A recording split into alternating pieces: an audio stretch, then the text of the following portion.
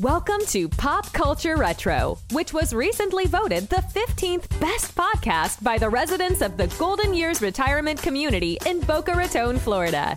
Each show, we'll revisit some of your favorite pop culture memories with insider and outsider perspectives. Now, please help me welcome your hosts, Ike Eisenman and Jonathan Rosen. Hello, and welcome to another edition of Pop Culture Retro. As everyone knows, when people think of me and Ike, the first thing that comes to mind is hip hop. But today, we are thrilled to welcome an original member of the Fat Boys, one of the most legendary hip hop groups of all time, with many gold records to their name. He's one of the stars of the movie Disorderlies and a fellow Brooklyn guy. Please help us welcome Damon Kulrocksky. Damon, what's going on? Thanks for joining us. To start with, like I said, you grew up in Brooklyn. Did you have an interest in music as a kid? Yeah. Well, I grew up in East New York, Brooklyn, and my interest of music came derived from my mother and my sisters. My mother was a huge fan of all music. I mean, she played country music. She played rock and roll. Yeah. And that's how I knew about Waylon Jennings and Conway Twitty, all these people. So I knew about these people because she played this music in the house. I knew about Elvis Presley, Sam and Dave, Wilson Pickett. James Brown, of course, was a staple in my house. And my sisters would play stuff like Earth, Wind and Fire and Parliament Funkadelic and Elton John. My sister was a huge fan of Elton John. What else? Yeah, it was just so much music. You know, Jackson 5 growing up. So, James Brown was like the cornerstone of hip hop. Okay. So a lot of the stuff that he was doing was already kind of like rapping and the music. I mean, he was just his music was so powerful. Yeah. So when we started getting into rap music, the first thing we started doing was rapping over his beats. So,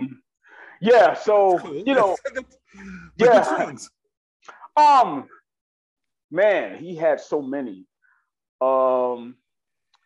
What's the song name? Get Into It, Get Involved. Mm-hmm. Not Sex Machine. We did a song later on down the road. It's ironic that we did one of his songs. We actually did one of his songs called Sex Machine on our third album, I think. Mm-hmm.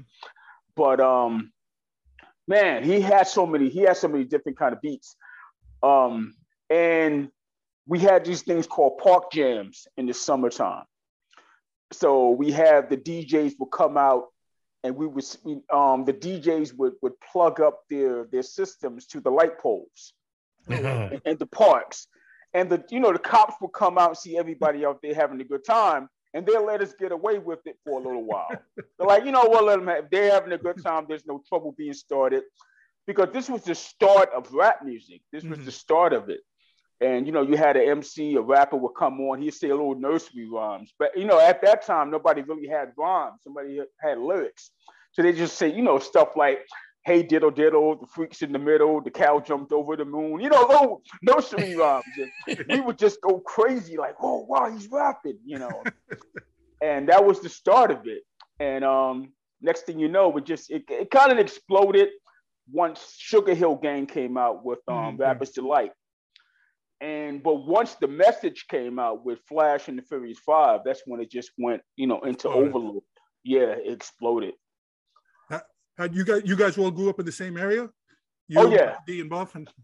Yeah, well, me and Mark actually grew up together. I met him when I was 8 and he was 7. And I kind of met him in a snowstorm. So he lived like maybe 5 houses down from me. And I walked down the block to his house. He had just moved on the block. I introduced myself. He introduced himself, and I walked back down the block, and we didn't meet Buff till we were like 13. Mark was 12, I was 13, and Buff was 13, and that's when we met Buff, like later on down the road. So me and Mark actually grew up together. Oh, that's cool. Yeah. So when you meet Buff the Human Beatbox, was anybody else doing this, or no?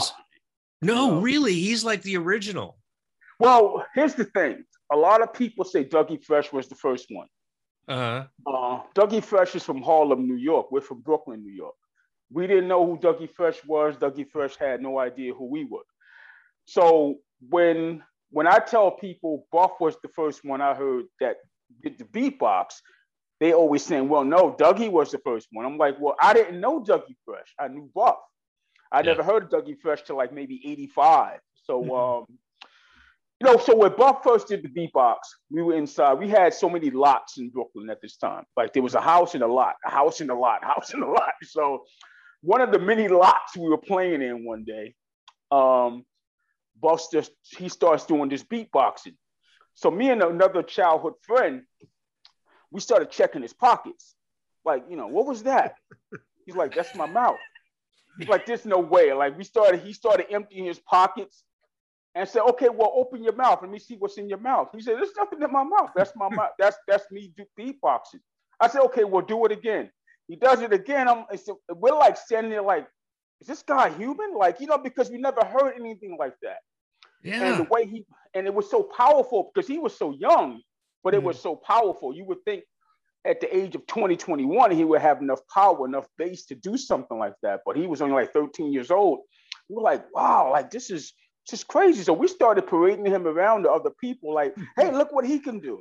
And he would beatbox and people were like amazed, like, what the hell? So so we just started rapping, doing little raps here and there.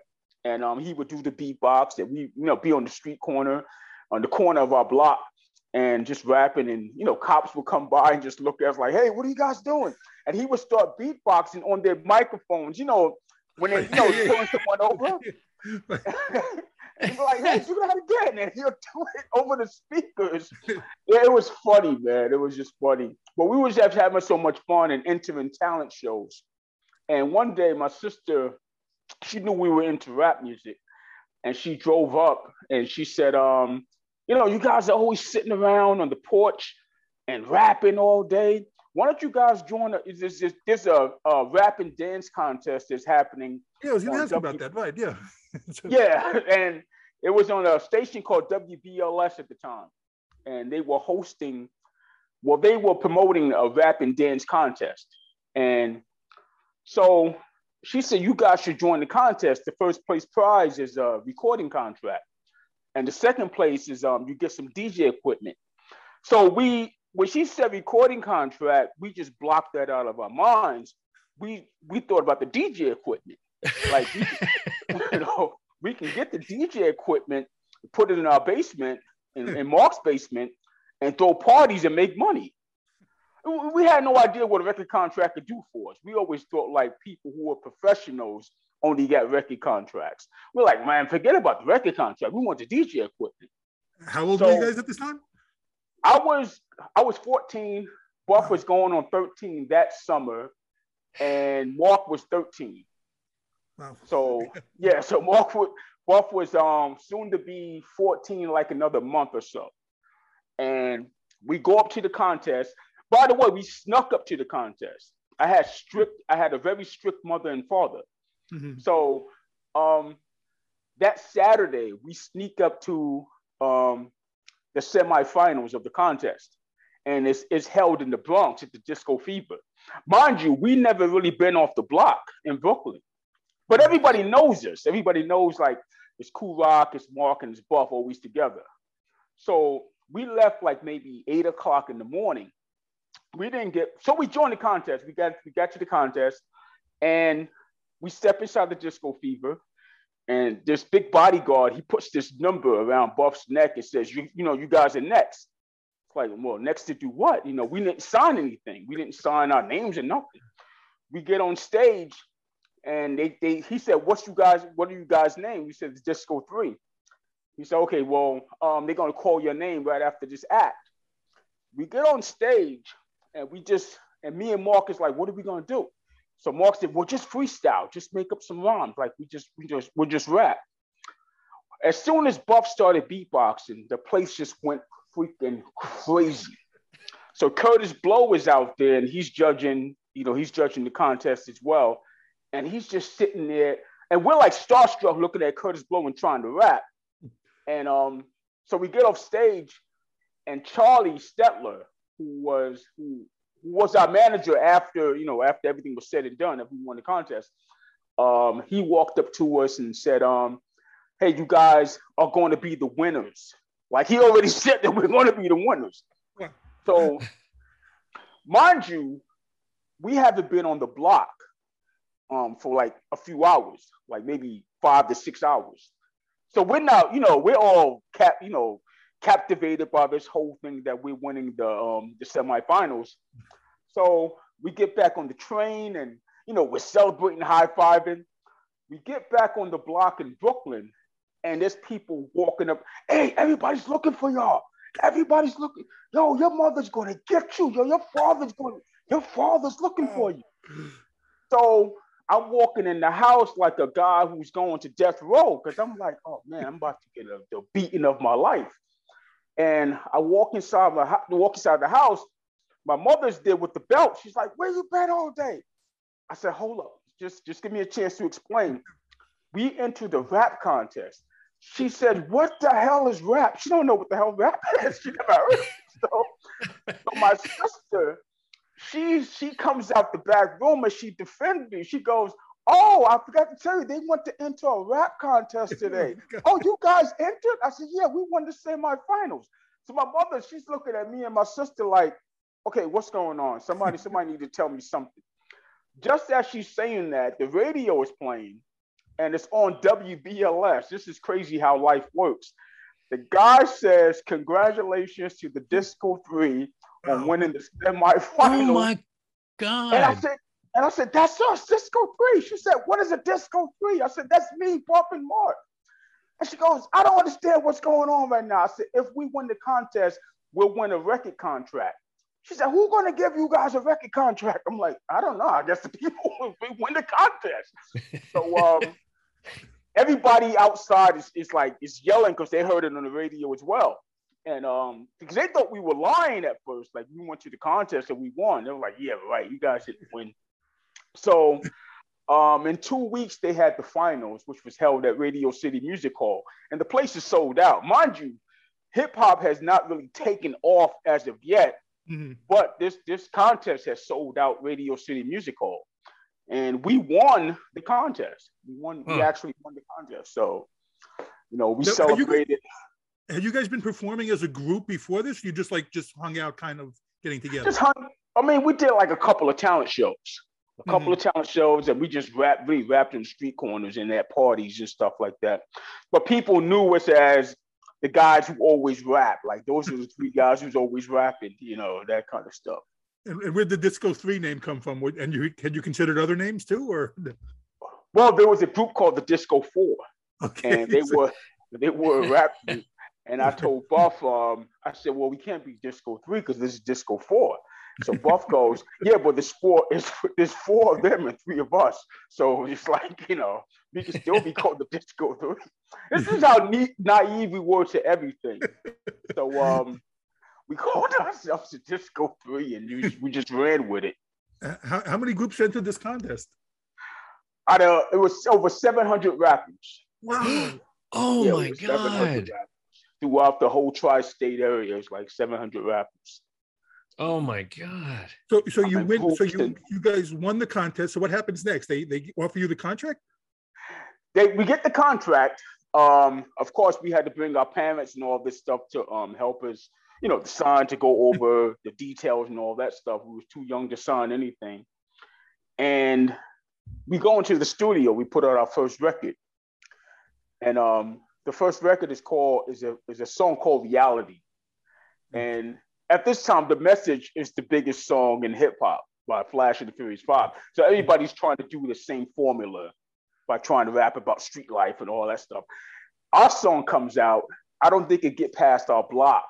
I don't think it sold 1,000 copies. If it sold 1,000 copies, that's because our manager bought 1,000 copies of it. It's like one of the worst records ever. And the radio station played it because the radio station promoted the contest. So they had to play it. They're like, we don't want to play this crap, but we'll play it. That's how bad it was. Oh, no. So we had to pretty much regroup We actually went on an overseas tour with that song. We went to Switzerland. We must have stayed in Switzerland for like 3 weeks, performing that song at every club known to man in Switzerland, and even twice at the same club in 1 week, performing that one song. So our manager, he wanted to regroup and get Kurtis Blow on to produce our next single, which was Fat Boys, and Kurtis Blow agreed to it.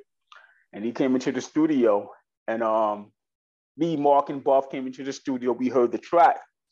We were like, wow, like who? Like the chorus was saying Fat Boys. Like that's a dope song, but who are the Fat Boys?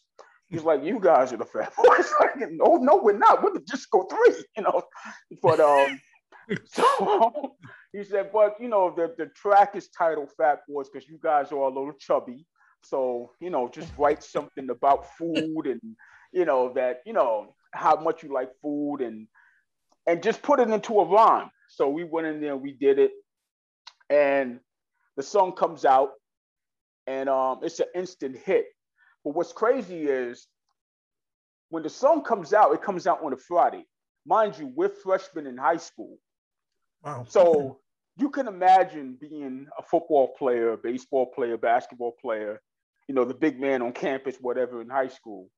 Now, times that by 10,000 and having a hit record on the radio. Oh. And you're coming back to school Monday after Friday through Sunday, they're playing this record like, 3 times every hour because it's a hit record. And we get back to school Monday and it's like the Beatles entered the freaking hallways or whatever. Mark is going to a different school. He went to Canarsie, and me and Buff went to Thomas Jefferson. Okay. So we go back to school. We couldn't even get to our classrooms. That's how crazy it was. I mean, all of a sudden you're a lot more popular with the girls. Oh man.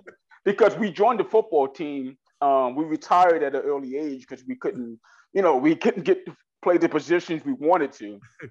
But we really joined the football team to try to get the cheerleaders, get a cheerleader as a girlfriend, and to get the jackets and a jersey. So by the time we get to school Monday, it's like, cheerleaders are saying, "No, the heck with the football team. You guys got records, So, but it was just a fun time, man. Just to see the principal is on the loudspeaker saying, "We have celebrities in our school. Say hi to David Wembley and Darren Robinson. They got the #1 song on the radio." People are looking. By the way, Riddick Bowe, the boxer, the champion boxer, a heavyweight boxer, he's in the same. We had the same homeroom and history class together. Yeah. And he turns to me and he goes, he was still in the Olympics not the Olympics, he was still in Golden Gloves. Right. He was going to the Olympics. And he turns to me, he goes, you got a hit record on the radio? I'm like, yeah, I guess. He's like, nah, you're lying. Mind you, this guy's like 6'4". I'm like, yeah, whatever. I'm not gonna argue with you about that. I already know you're a boxer, That I did. I hadn't read that you were with Riddick Bowe. That's the one thing I hadn't read ahead of time. Wow.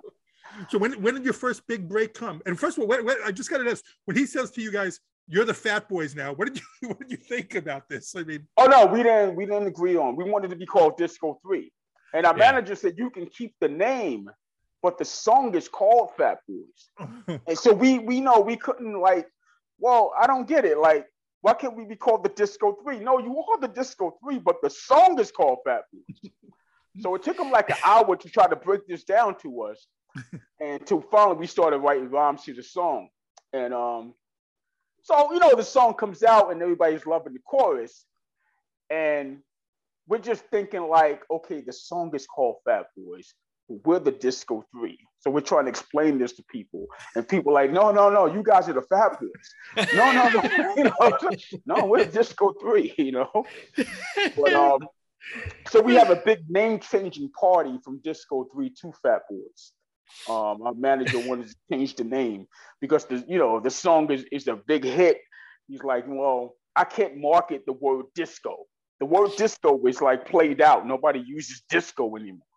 So you guys are now called the Fat Boys. So we try to hold on to that name as much as possible. Like, The fight was over. We had to give it up. Yeah. So the market rebranded you. It was like that. It was that straightforward. yeah. Because there was a Disco 4 and there was a Disco 3. And he was looking at it like, well, there's already a Disco 4. Why would you guys want to be called Disco anyway? Disco is played out. Nobody listens to Disco anymore, but we just like the name Disco 3. So Kurtis Blow is the one that basically became integral to your success afterwards? Oh yeah, he was a huge part of the success because him coming in there in the studio producing the song, and at the time he's one of the biggest solo rappers in the game. So to have his name attached to us, and we're pretty much nobodies because our first single, sold double wood, and to have Kurtis Blow come aboard, and he's already affiliated with Russell Simmons, with Run DMC, who's popular already. So to have him come aboard and produce our second single rather, and it becomes an instant hit. So, it was huge for us. Now, I read this now, is this true that this was the first album with beatboxing on it? First album with beatboxing on it, and the first rap album to go gold as a group. Wow. Oh my God. Yeah. I mean, Sugar Hill Gang went platinum plus as a single, but their album did not go gold. Wow. But our album, we had the first gold album as a rap group. God, incredible. I mean, and of course you just said it's like it had to be beyond surreal. It's like you got this amazing instant success where you suddenly just like treated differently by all your friends, or your friends still treating you like real people. They try to, but every now and then you look over and you see them just staring at you like, what are you looking at? I can't believe it's you. Well, you grew up together. What do you mean you can't believe it's me? We grew up together. But yeah, it's I mean, our parents didn't treat us differently. So you come off tour or you come from doing a show, and my father's knocking on the door at 1:00 in the morning. Hey, the garbage has to go out. Yeah. Oh really? Man. I just came from overseas. Yeah. I just came from overseas. Yeah, that's nice, but the garbage still has to go out. It's a good way to keep you grounded. Oh yeah. Oh yeah. I need to hear if this story is true. I read that your manager got you into a big tour, by claiming that you were opening for the Jackson 5. Is that? Yeah. Madonna. Our manager, he was like a Barnum and Bailey slash Don King. He was over the top with his management. So he would tell us when we go on interviews, tell them that you just completed a tour with Madonna, and then your next tour, you're going out with Michael Jackson and the Jackson 5 on their victory tour. And we're telling people this stuff. They're like, wow, you're opening for Michael Jackson? Yeah, we just got off tour with Madonna. But here's the crazy thing. Madonna really did ask for us to go on tour, but he turned it down because the money wasn't good enough. And then she went to the Beastie Boys. Then she went to Run DMC to ask for them to go on tour. And they all turned it down because the money wasn't good enough. Uh-huh. So, but she really did ask for us to go on tour. So that would have been weird for us to be on tour with Madonna fans. Yeah. So, Absolutely. No, you were I remember these commercials when it came out. You were the first to do advertising for Swatch Watch. Swatch Watch, yeah. Our manager was really cool with the guy. They were like almost best friends, and he pretty much wanted us in one of his commercials. And MTV actually shot the commercial, and they said it's going to air on MTV. So it's like a Christmas commercial for Swatch Watch, and we were like the first ones to do a commercial. So it was like really weird. Like we're jumping out of this helicopter and we're going Swatch Watch, like, like a superheroes or something crazy like that. And and so Swatch Watch actually, they actually, what do you call it? They promoted the tour. They sponsored the tour, I'm sorry. It was Swatch Watch and Sprite Soda. So our manager, he got Swatch Watch and Sprite Soda to sponsor the first all hip hop tour, which consisted of Fat Boys, Run DMC, Kurtis Blow, and Houdini. It was called the Fresh Festival. Mm-hmm. And so Swatch Watch sponsored that tour. And that was the first ever hip hop tour. And that tour sold out everywhere. I mean, the smallest cities you can think of in America, we were selling out. I mean, the big cities we were selling out within record time because nobody never seen an all hip hop tour, you know, and that was the first of its kind. I think I actually remember those back then. Now, but you guys also, you just mentioned MTV. You guys were the first to cross over into MTV also, right? Well, Run DMC was, I think they did Rock Box. And then after that, they did Walk This Way with Aerosmith. And we came along with the Beach Boys song with the Wipeout. And so MTV wasn't really opening the doors to hip hop at that time. Mm-hmm. They would play some songs at night, like they would play our songs and Houdini's songs and Run DMC song. But once Walk This Way came out, it was like, you know, the floodgates were open, you know. Was there any sort of ever rivalry with Run DMC or any of the other groups? At first we were really, really cool with one another. But I think once they found out that we were the first to go gold. You gotta remember, Run DMC wanted to be the first of everything. With their manager, Russell Simmons. Right. And Russell was he was heated at me and Mark because we were teasing Russell about, hey, we went gold first. Like, you know, we already gold. You guys got to catch up to us. And Russell has a reckless mouth. I mean, he'll curse you out. And he was cursing me and Marky D out like it was no tomorrow. You mother effers and F you mother. I'm like, whoa, calm down, buddy. You know, it was just taking it easy. So we were just messing with him. We were calling Sylvester the cat. You know, Sylvester had the lisp. And so we were like, hey, calm down, Sylvester, you know. That made him even more mad, you know. But we had a lot of fun on tour with those guys. You know, we were rivalries at one point. We became friends. And then once we left and did our own stuff, we were pretty much rivalries after that. So it's like, you know, all gloves were off. We never did songs dissing one another, though. It was just little talks here and there about Run DMC was saying this. And we'll say, well, tell them we said this, you know, that kind of stuff. Well, you guys had such a truly distinctive persona and infused with so much humor. Was that something that you were marketed that way, or did that just come generically out of your personalities and your own style? I think with our management, like I said, he was very over the top. So I think he wanted to market us as this sort of like a Three Stooges kind of act, you know, rap act. And some of the stuff we did, we were like, you know, hey, you know, this is like a little bit too much. Like, you know, but he was more like, no, it's gonna work. Trust me, it'll work. And he would tell us all the time, you guys are not Run DMC. You're not hardcore rappers. I'm like, yeah, we get it, but you know, some of this stuff, man, come on, man, you know. But you know, in all, it has to be a balance, especially in rap music. So you got to have your seriousness, you got to have your humor, because this music is so hardcore. Even the funny stuff could be kind of explicit, you know. So I guess he wanted to put the point out there that Run DMC can have their fan base and Fat Boys can have their fan base, and you don't really have to be serious all the time in rap music and talk about. I mean, it's cool to talk about situations that's going on, you know, in the streets and you know, the social conscious stuff that Public Enemy or whoever is talking about. But at the same time, people do want to have fun. Nobody wants to come to a concert and everybody's just talking about, you know, sad stuff all the time. You know, you want to talk about other things. I think LL Cool J said the same thing. He said he's not going to rap about social conscious stuff that's going on in the streets because that stuff is going on already. People want to come and enjoy themselves and, you know, not think about that for like maybe an hour or two. Right. You know?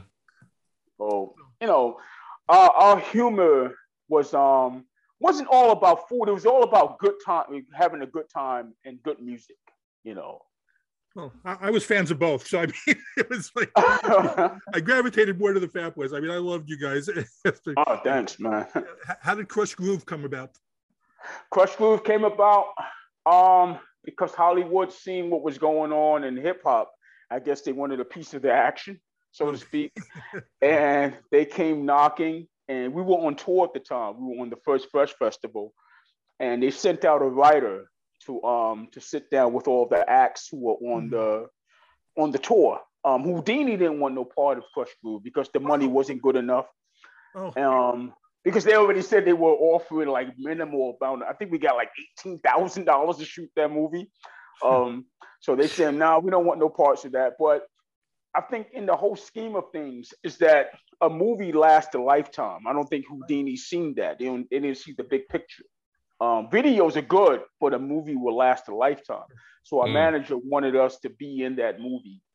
And we got to the set, and Michael Schultz, he directed movies like Which Way Is Up and Cooley High, and he even did Disorderlies. And he wanted us more into the movie. So he's writing us in the script every day. And so we were only supposed to be in the movies for like maybe 5 to 10 minutes. So Michael Schultz. Michael Schultz took a liking to us because once again, here comes Russell Simmons, and he's like, the movie should be about Run DMC. This is a Run DMC movie. This is not a Fat Boys movie, you know. So we got written into the script more and more each day. So it was like a 50-50 kind of movie. And so the movie comes out. When that movie came out, it was mayhem everywhere. I mean, and I think what happened was, I was telling people, I was doing an interview, and people said, why was there so much violence going on when Krush Groove came out? I said, it wasn't because people were being violent towards one another. It's because people were excited to see, they never seen anything like that, rappers on screen. So they were just excited. They weren't like they were just coming out there to start trouble. They was like, oh, wow, Fat Boys and LL Cool J and Run DMC and Beastie Boys are in a movie, and Curtis Blow. So there's just excitement going on. But it was a lot of craziness going on at movie theaters, man. You know, we drove by one. Go ahead, sorry. Go ahead. Well, we drove by one particular theater in Queens, and they were like, you would think it was like a freaking a military base. There were so many cops around the theater, and barricades everywhere, and you know, and searchlights. I'm like, what the fuck is going on? Like, it was crazy. Like I said, people were just excited to see the movie, you know. I had read that. I read that you guys were not in it so much originally, and then because you made some impression, so they just kept putting you in more and more. That's really what happened. That's amazing. Yeah, because like I said, Russell Simmons thought the movie should be exclusively about Run DMC. And he was like, well, why the hell are the Fat Boys in the movie? And I guess Michael Schultz seen the big picture. You got to have a balance once again. You can't have a bunch of angry guys and promoting this kind of music. You got to have a balance. You got to have a good side and a serious side, a fun side, and a serious side to this whole culture of hip hop. Because if not, if everything is taken seriously, then everybody's going to be like rebellious and you know, and be at concert and starting trouble, because the music is so powerful, and the music is powerful in itself. You don't need a message every song saying, you know, crazy stuff and, you know, going against the establishment kind of stuff. That's cool, but at the same time, you need a fun side. You know, I just watched it again recently, and I just kept like this. The same thing as when I was a kid. It's like, I can't wait till they get back on screen again. I can't wait till the Fat Boys come back on screen. Well, the All You Can Eat scene, which everybody loves, we shot that. We were on tour, and we got up like 5 o'clock in the morning. We flew out. No, we left that night. We took a private jet to New York, and we were in Mississippi. We took a private jet to New York. We shot the scene at 5 in the morning. Wow. And we got back on the plane. We were like rock stars. We got back on the private jet and flew back out to Alabama and got on stage just in time. So it's like, you know, there's some kind of rock stars going on. So that was a rock star moment. When you think about that film today, what are some of your memories about working on it? Oh, some of the memories, me and LL Cool J just having arguments every day.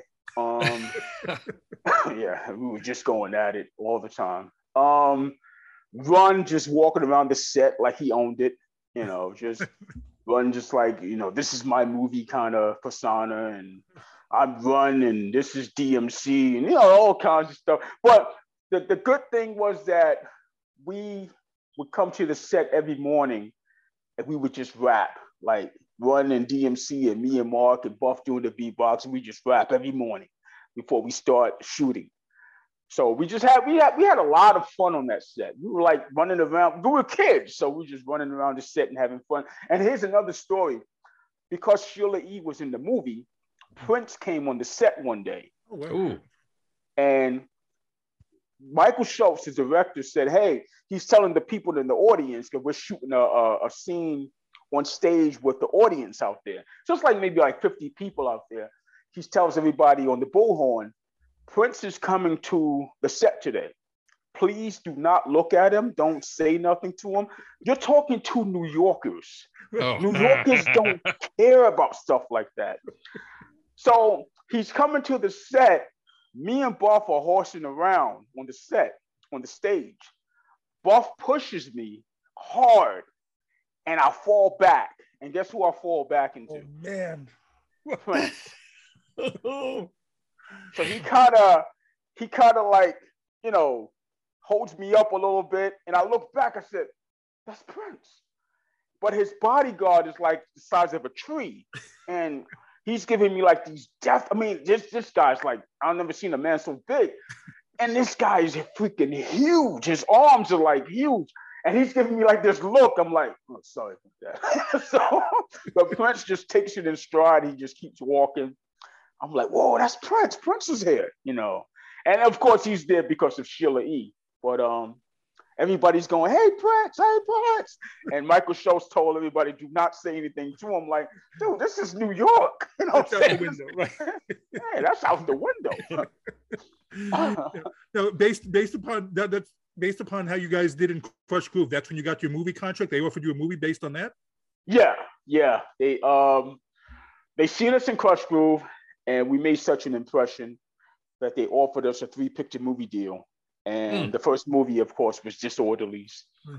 And so we shot Disorderlies. And here's a fun fact. Ralph Bellamy, who played the guy we was taking care of in the movie, he was not supposed to be in the movie. It was supposed to be Art Carney from from The Honeymooners. But the negotiations broke down, and I guess they couldn't offer him enough money. So Ralph Bellamy stepped in, which, I mean, he's an icon in Hollywood anyway. So, it worked out pretty good. And he would come to the set, and he would just sit there and look at us, like with this big smile on his face. So one day our manager said, he said, you're always looking at the guys with the smile on your face. And he told our manager, I'm just trying to figure out what they're saying. Like, I can't understand what they're saying because we're talking so much slang, so he's trying to understand what the hell we're talking about. So, well, he was cool, man. He was really cool. I want to ask about, I want to come back to Disorderlies in a second, but you had 86, you had Big and Beautiful, and then like 87, you guys just exploded. I mean, with Disorderlies and Crushing. Now, right. let's start with, now, they pitched you Disorderlies, or did you have any say in what you guys would do? No, they pitched Disorderlies to us.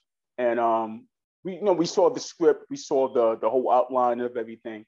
We're like, all right, cool. It's not too bad. We thought they would give us a crazy movie like we're working in McDonald's and, we're eating food the whole damn movie or something crazy like that. But we saw the script. We were like, oh, okay, this is cool. And, the guy I think he's from General Hospital. He was in the movie as well. Anthony Geary, I think his name is. Oh, yeah. And so, yeah, it was a cool script. I mean, me and Mark was trying to write another story for the next movie. We were writing something called Fat Tuesdays. And it was about us being in New Orleans, but we're 3 detectives who got kicked off the force, and we're trying to search for a werewolf. So we're trying to redeem ourselves to get back on the force and search for a werewolf who was killing people at Fat Tuesday at Mardi Gras.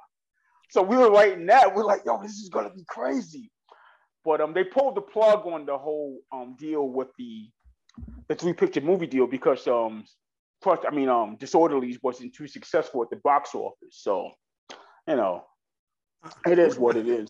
I would have liked to see that werewolf movie. We was loving, like, we were writing this stuff every night, so we were excited about showing this to Warner Brothers, but we didn't get a chance to. Well, going back to you mentioned Ralph Bellamy. I mean, did you guys, and Helen Reddy had a small part in there too. I mean, did you guys know who you were when you came in, or no?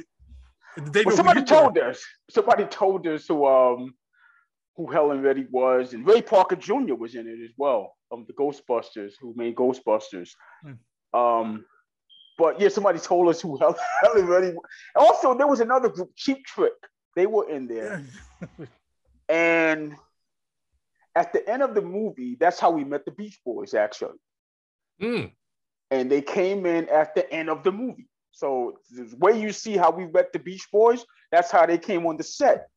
So our manager is like, hey, the Beach Boys is going to make a cameo appearance. We're like, okay. So they came on the set. We talked for a little while, and they said, yeah, we heard of you guys. Like, we heard it. Like, you do the same thing like Run DMC. We do that kind of stuff, right? We're like, oh, yeah, we rap, So, so our manager thought it'd be a good idea just to do a song with the Beach Boys called Wipeout. And he hooked up with their producer, and he said, yeah, the guys would love to do a song with the Beach Boys. Without ever asking us, he just said, yeah, the guys would love to do a song with the Yeah, okay, thanks for asking us. So we went to the studio. We did our part in New York. They did their part in California, and they just kind of blended the thing together. And we did the video, and that was it. Was Disorderlies at least fun to make?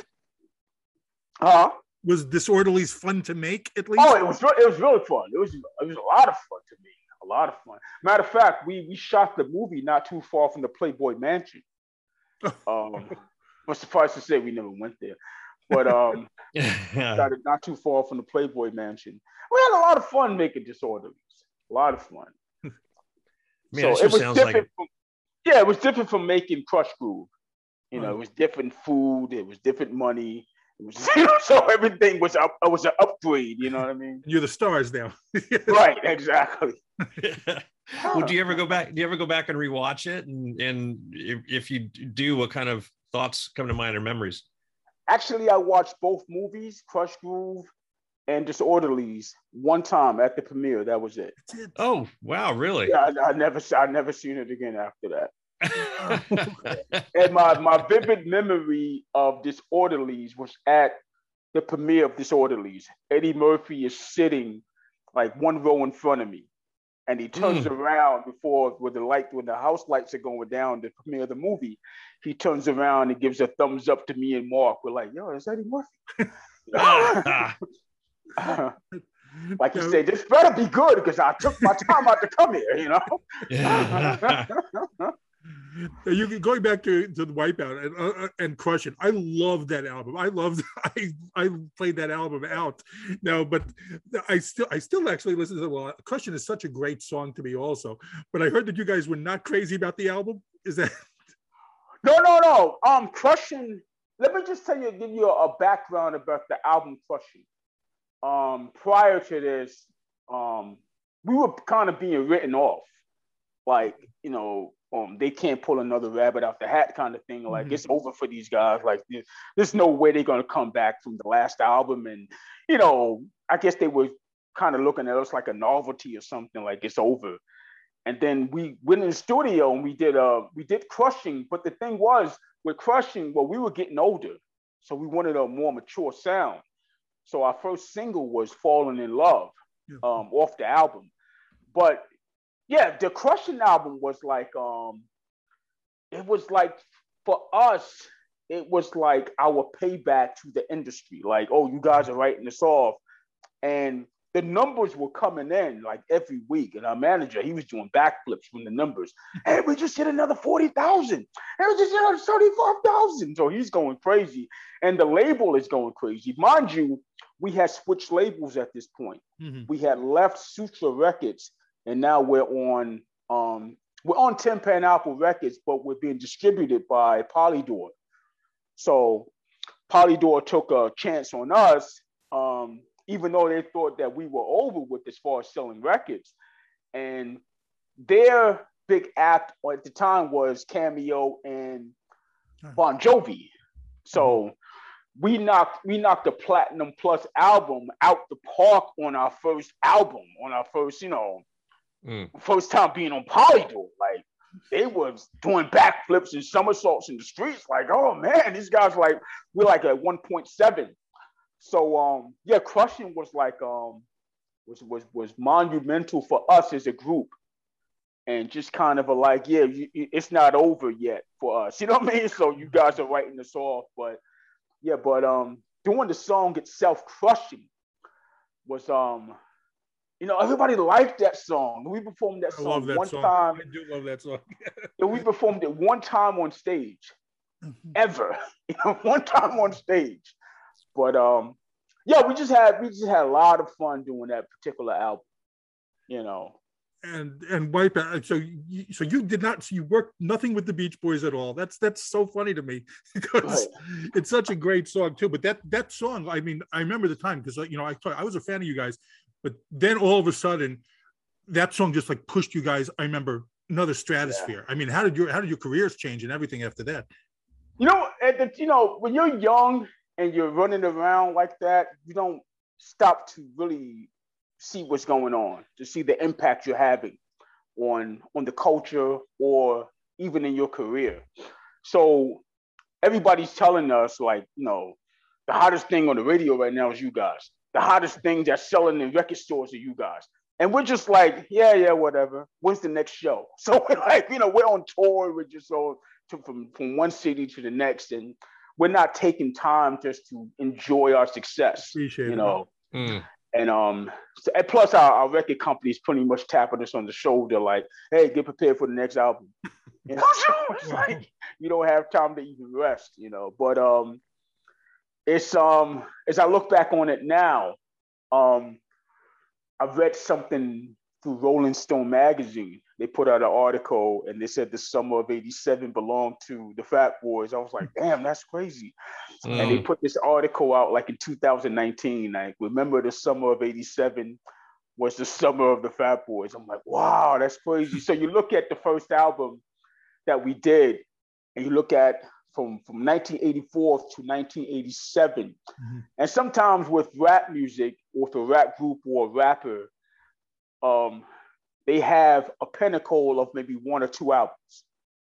Then the popularity starts to drop. Right now you have guys like Eminem and Nas and Jay-Z and these guys. They can go on forever. But at one point in hip hop, 1 to 3 albums, you were pretty much done. And we were on our 4th album, and we were still climbing to another stratosphere. So that was huge. That was really big at the time. I still hear Wipe Out on the radio today. I mean,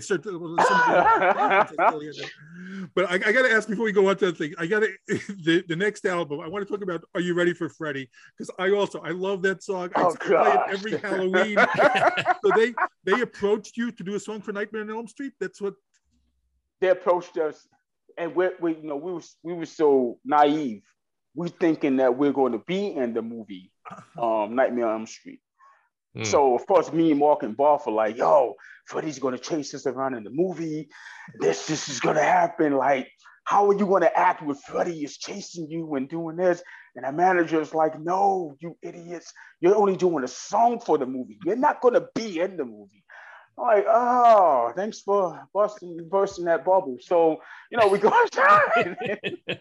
We just do the song, and the studio loved it. So they invited us to the premiere, which was in Georgia, and we go down there and they play the song, and people are rocking out to it. And to this day, everybody, like you said on Halloween, everybody's hitting me up and going, "Hey, I'm playing the Freddy song that you guys did, Nightmare on Elm Street." I'm like, all right, cool. It's crazy that we did the video. And we did the video in Burbank, at a studio in Burbank. And so with Freddy Robert Krueger, Englund, right? Yeah, Robert Englund. And we're in like this dirty kind of like factory or whatever, and it's all this dust and everything, and it's hot as hell in there.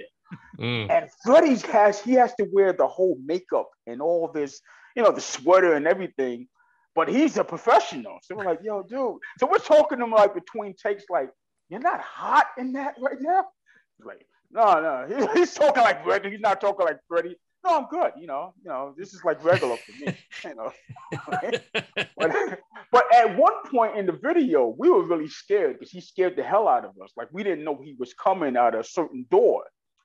And it was dark in there. And we're like, yo, so we were really scared. I guess they kept that part. But we had a lot of fun shooting that video. We shot that in one day in Burbank. That is a fun video. Like I said, I also play it like every Halloween. I post it on social media. Yeah, it become kind of like a cult hit for people. Like, they got to play that song. And of course, they got to DM me and send it to my inbox. Hey, look what I'm playing. That's nice, Well, then you had the next one, and like again, I was a fan. I love these songs too. But I heard that you like the Louie Louie and the Twist with Chubby Checker, right? And on the Coming Back Cardigan album. I said I love those songs, but you guys did not like those anymore. Oh no, we were done with the cover songs. That was it for us. Because what happened was we did the Twist. Mm-hmm. We're like, okay, well, Chubby Checker's an icon, our mothers and our parents was like, hey, you're doing a song with Chubby Checker. When I was a kid, I was doing the Twist. Like, that's great. That's cool. So we did the song and we did Louie Louie. Then our manager said, hey, I got an idea. I was thinking about doing Long Tall Sally with Little Richard. Well, like, you got to be out your damn mind. I'm not doing no damn more of these cover songs. Like, dude, we weren't even born when these damn people were out. Like, more of these songs. So, but so we didn't want to do the Twist. But once we met Chubby Checker and see how cool he was, and like, this is, he's a cool guy. We thought he was gonna be kind of stuck up and egotistical or whatever. And the crazy thing about it is Dick Clark. We were doing the MTV Awards, and Dick Clark was producing it that year. And he pulled us to the side and he said, hey guys, Chubby Checker, I knew him since he was a kid, take care of him, look out for him. Like, what was it? What's going on with Chubby? Something going on that we don't know about? He was like, no, you guys are young. You probably don't know the impact he had, but, respect him and all that stuff. I'm like, yeah, we respect him, It's Chubby Checker, you know what I'm saying? So, but we out, he was a real cool guy. He was really cool. We also did a show with him in London. He came on at Wembley Stadium. He came on stage, and then we did the Twist out there in front of like 80,000 people doing the Twist, Oh my gosh. Well, what eventually led to the breakup of the Fat Boys? The breakup happened because management and the three individuals, me, Mark, and Buff, were getting older. And upon us getting older, we didn't want to do the kind of music that they wanted us to keep doing. We wanted to expand our music and our sound because we're getting older. We can't do this kind of cover songs anymore and all this kind of stuff. And so there was like a communication problem with management and us. So the thing is, we're young at the time, but we're still kind of egotistical. He's egotistical. So, nobody wants to come to the table and try to make amends or anything. So we kind of just lost communication with one another. We were getting shows here and there, and he was saying, hey, you guys got a show here. You got to get a show here. I'm not going to make it out there with you. If you want to do it, you can. If you don't want to do it, don't do it. So we kind of just, once this contract is up, we'll just split, go our separate ways, and we'll be done with him and he'll be done with us. So that's kind of what we did. It was, we went on the radio. We went on the radio on Hot 97. I'm sorry, 98.7 Kiss FM, and which was like the #1 station at the time. And we did like a 2-hour interview of us breaking up with management. We said some things that he didn't like, and it got back to him, and so it was like a big thing going on. But yeah, remember, like I said, we were young and we just wanted to we really wanted to rid ourselves of one another and with him, you know. And when I say rid ourselves of one another, like we've been together since we were like 14 years old. At this time, we're like 22, 23 years old. And we're like, listen, I'm done with the music for right now. Maybe we can come back some other time and do some other stuff. And, you know, why don't you go this way? I'll go that way. And I'll, you know, you go north, south, and east. You know, you guys just chill over there for a little while. I'll chill over here.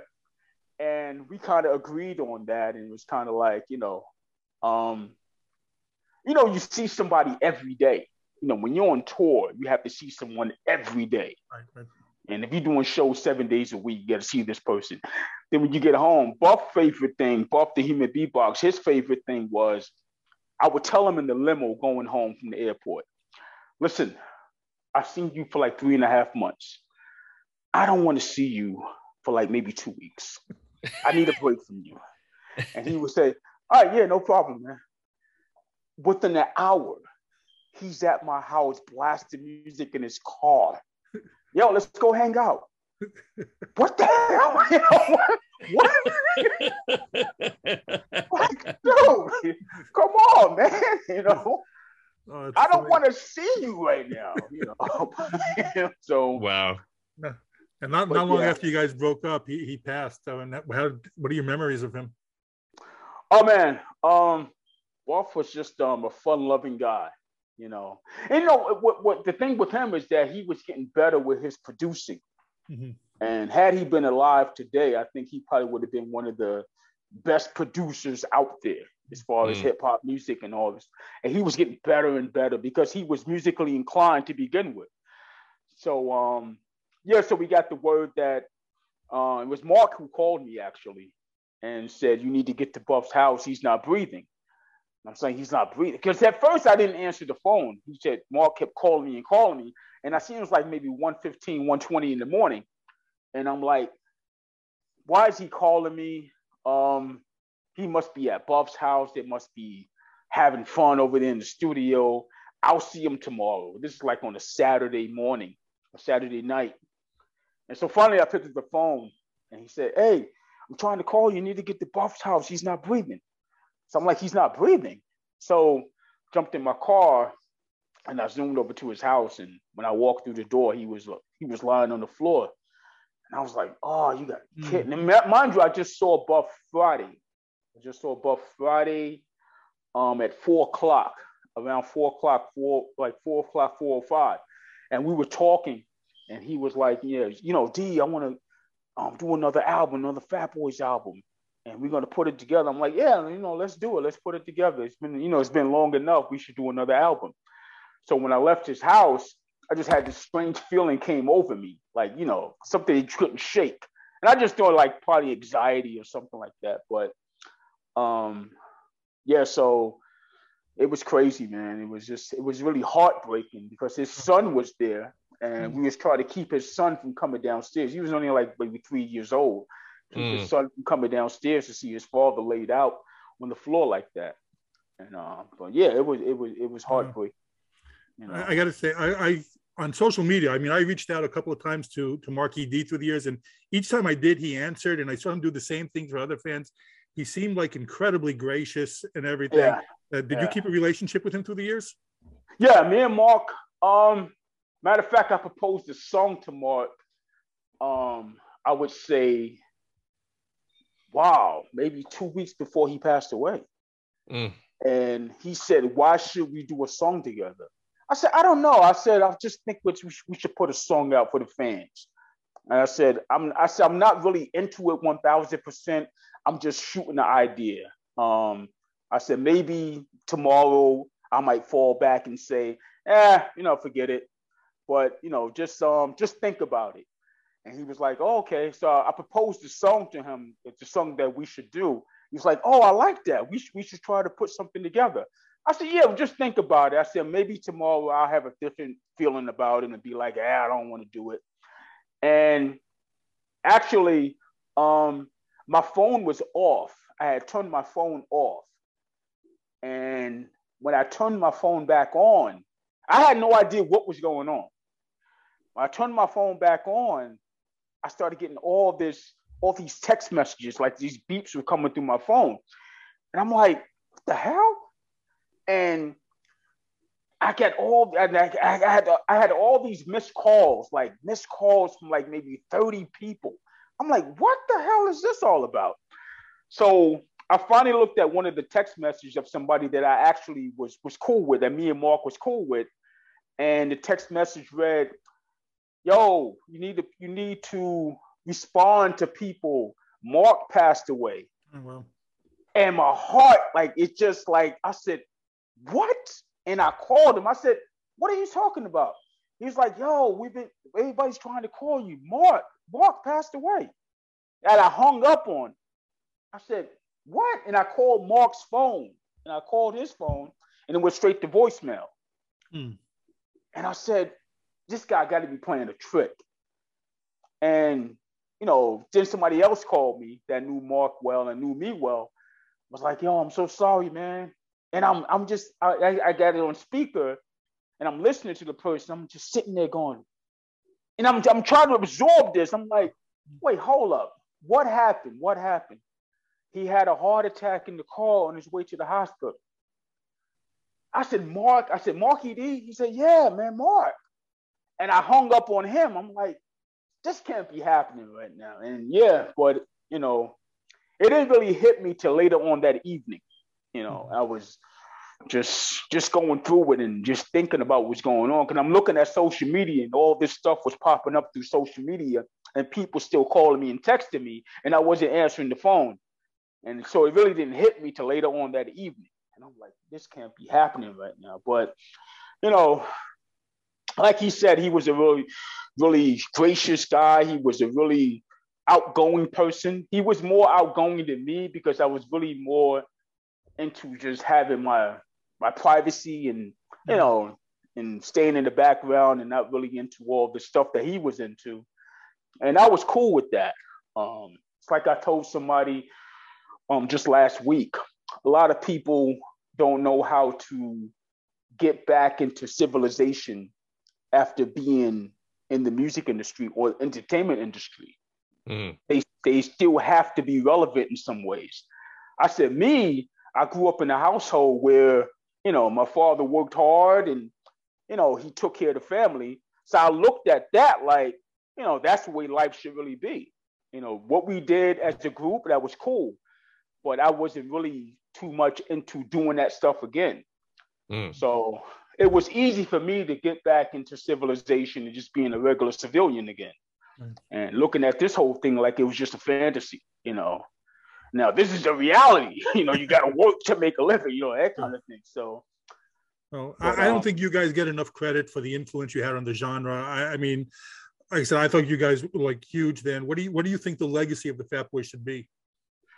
I think the legacy of us should be that we were the first rappers to really to give the entertainment industry and music as a whole that you don't have to have a certain look, because before that, everything was pretty much, you had to be 140 pounds and wear tight clothes and all that stuff and be a sex symbol.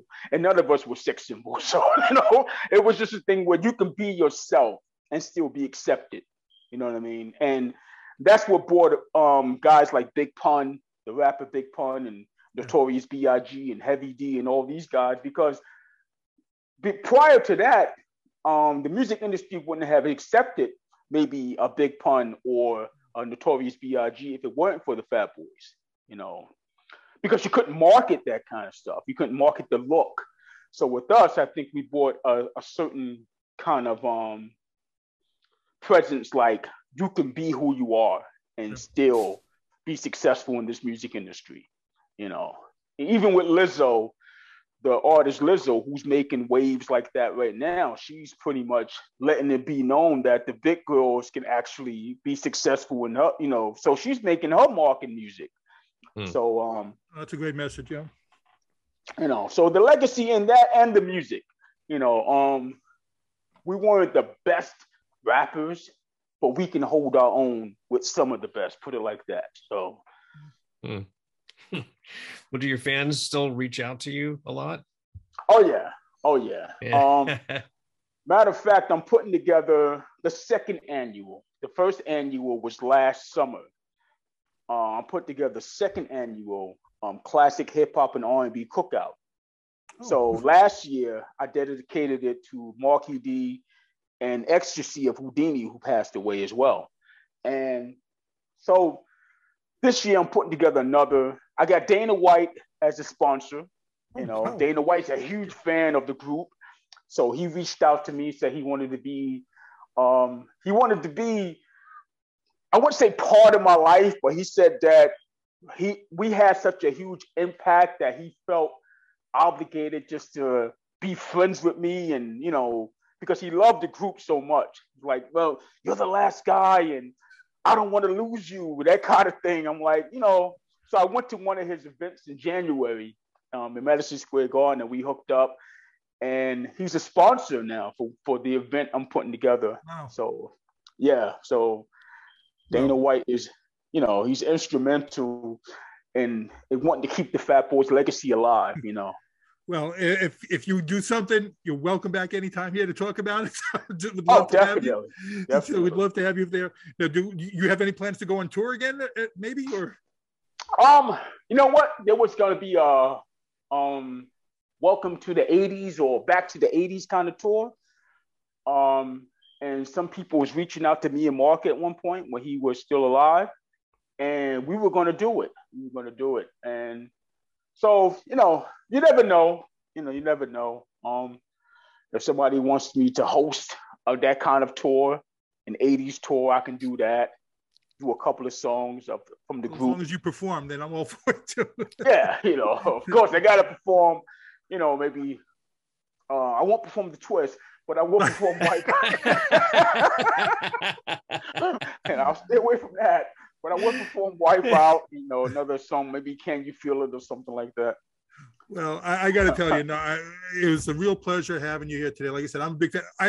I told all my friends, my Brooklyn friends, and they were really jealous today. I got to tell you, they were extremely jealous that you were going to be on. And like I said, I grew up listening to you, and this is a real pleasure for me. And like I said a few minutes ago, anytime you want to come back, you are welcome back. And I got to shout out to Samantha for making this happen. Your rep here. So yeah, our publicist, Pain in Behind, Samantha LaBelle. But again, and thank you so much for being here today. Oh, thanks for having me, man. And thanks to you two guys for loving our music, for loving what we did, and I appreciate you. Well, thank you. And this has been Jonathan Rosen with Ike Eisenman, and we want to say special thanks to Cool Rock from the Fat Boys. And this has been Pop Culture Retro, and please subscribe. Thank you for listening to Pop Culture Retro, where no one was hurt during the making of this podcast.